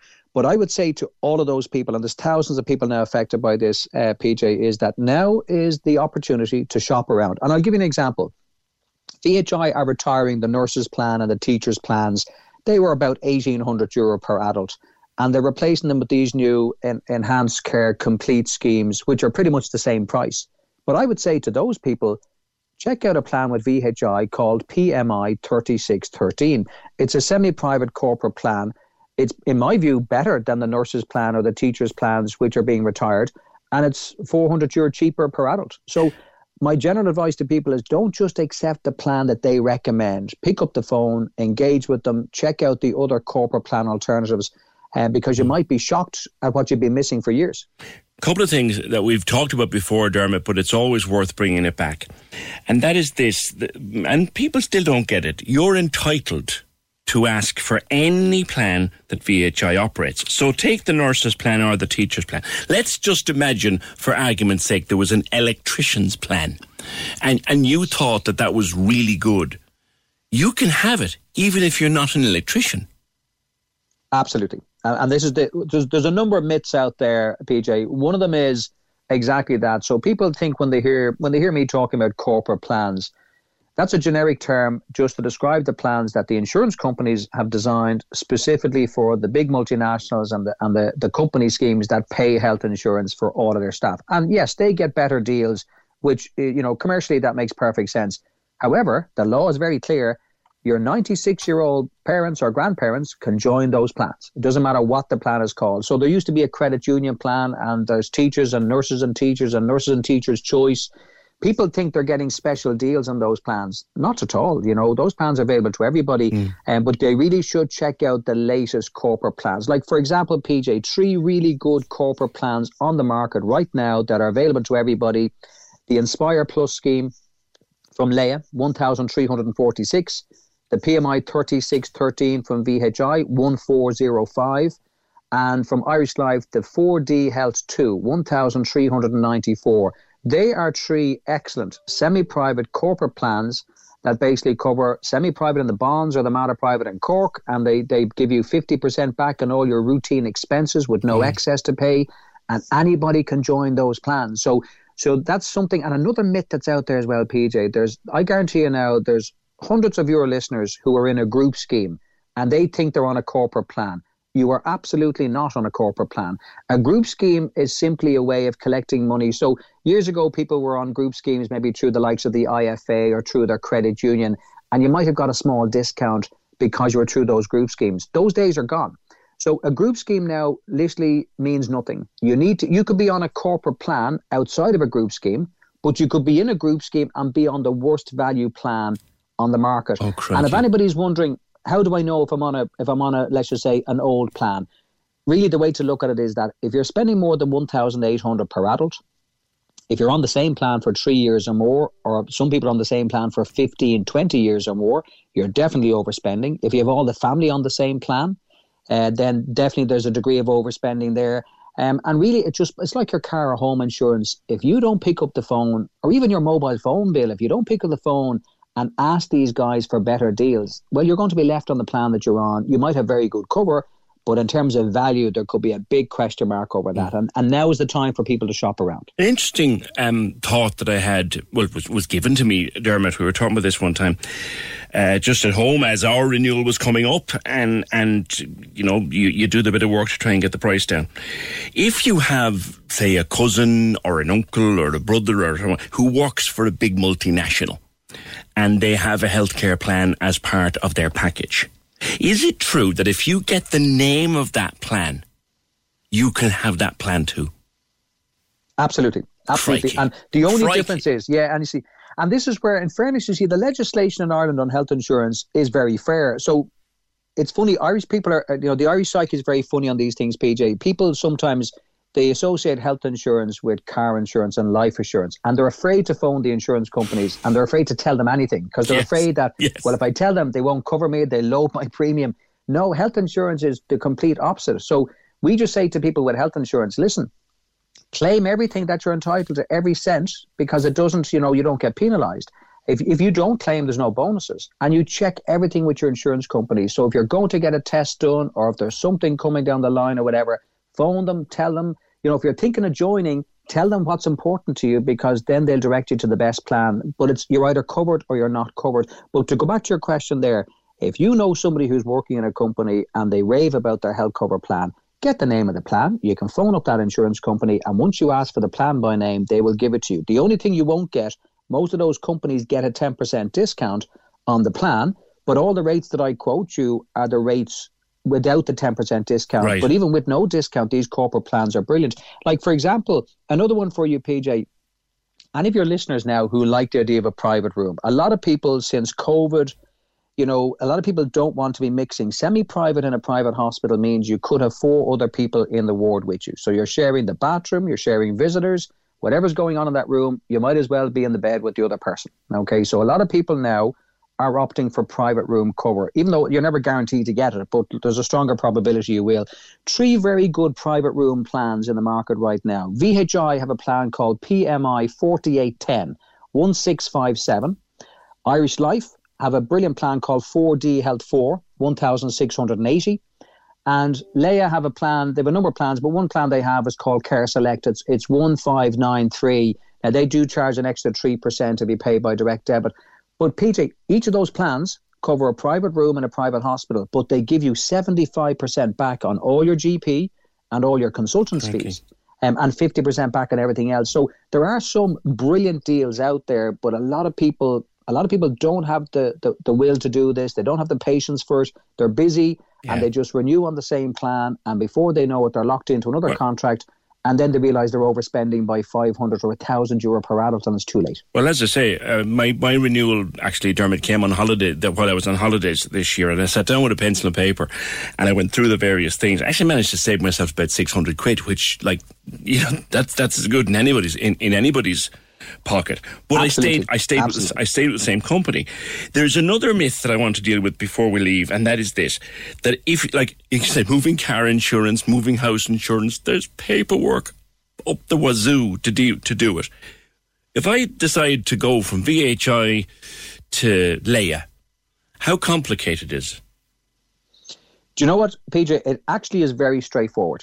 The only complicated piece is at the start is just picking the right plan. So in other words, I won't say the challenging bit, but the bit that requires a little bit of patience and a little bit of investment of your time is simply phoning the insurance company and finding an alternative plan. So, for example, the key question is, well, put it this, you never phone the insurance company and say, what do you recommend? Because that's it, game over. They will recommend what suits them. You phone them up and you say, here's my plan. Now, what's the closest equivalent plan that you have that gives me similar benefits, maybe not the exact same, but similar benefits at a lower cost? And by the way, I want you to check across all your plans, including your corporate plans, and then just sit back and see what they suggest.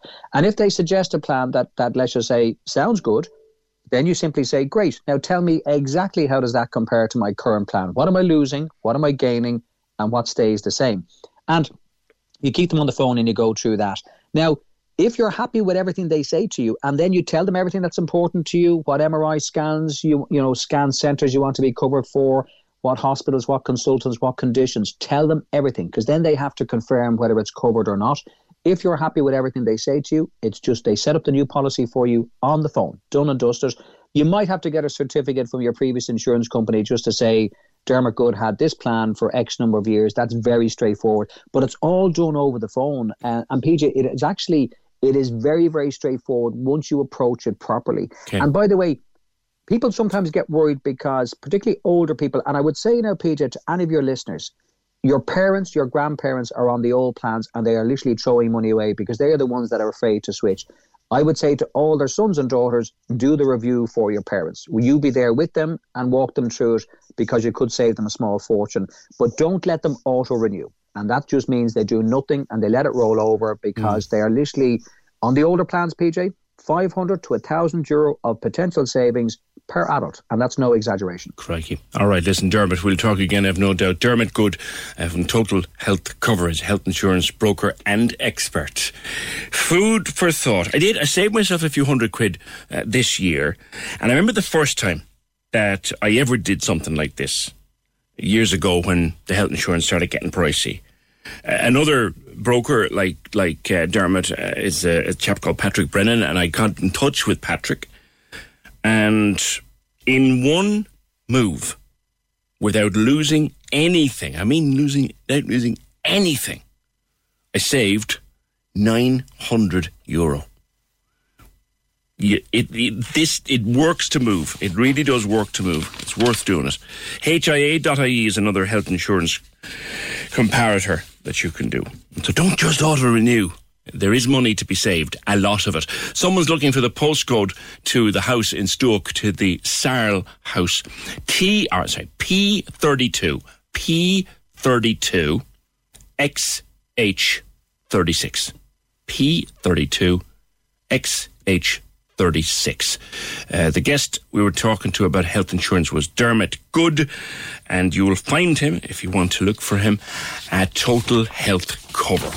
Quickly to the Rotary Club, and we love to talk to them every year on the show because they've been doing a beautiful thing now for 19 years down outside, it's outside Brown Thomas, isn't it, Tom Woodward? Good morning.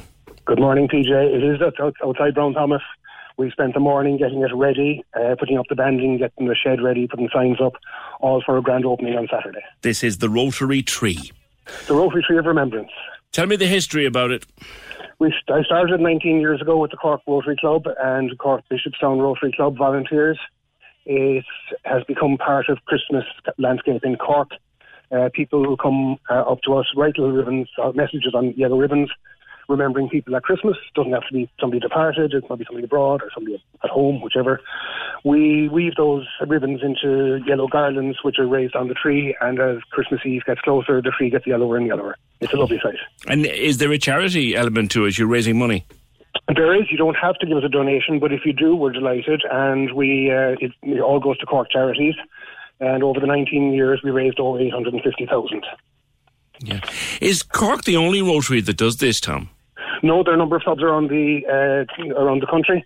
At one stage, there are about 35. That's gone down a bit because of COVID.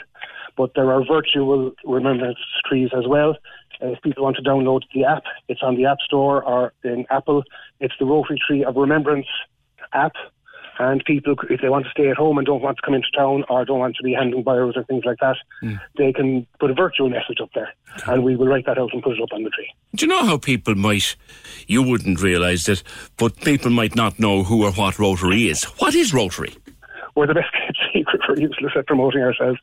Rotary is a worldwide organisation of about over 2.5 million members. There are clubs in every city and county across the world.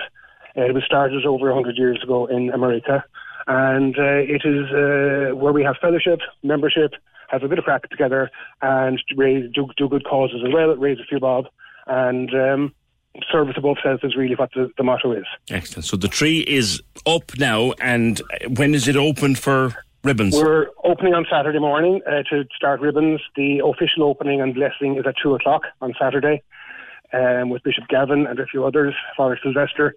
The Lord Mayor then will put the first ribbon on the tree as the first citizen, and then tally-ho, off we go until Christmas Eve. All right, listen, good luck, and Tom, we might catch up over the Christmas at the Briar Rose. You'd never know. Tom Woodward, the founder of the Rotary Tree in Cork, he to be of the Woodward auctioneer family and involved in Rotary for many a long day, and at one point he was stuck in the old radio too. We won't tell that story, at least not today. 1850 715 996. All right then. Oh, here we go.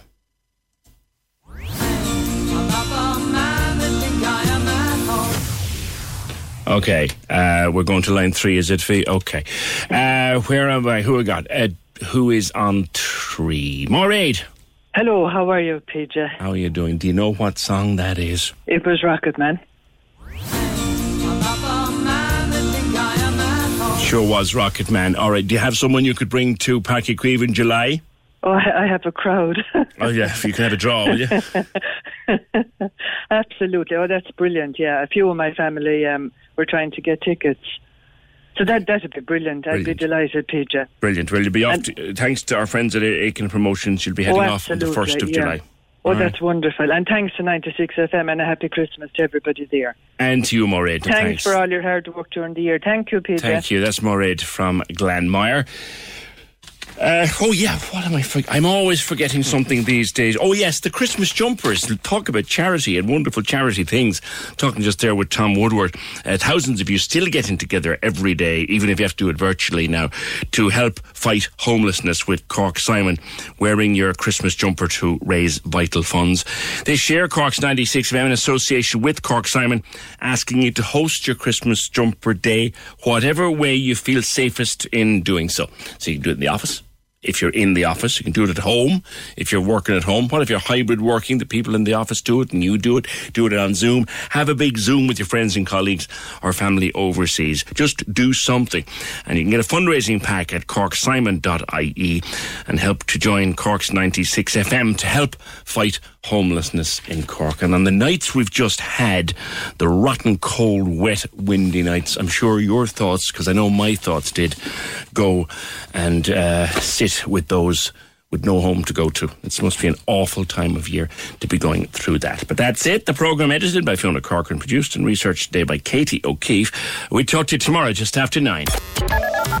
The Opinion Line on Cork's 96 FM. Hear the full show on our app, by podcast, or on 96fm.ie.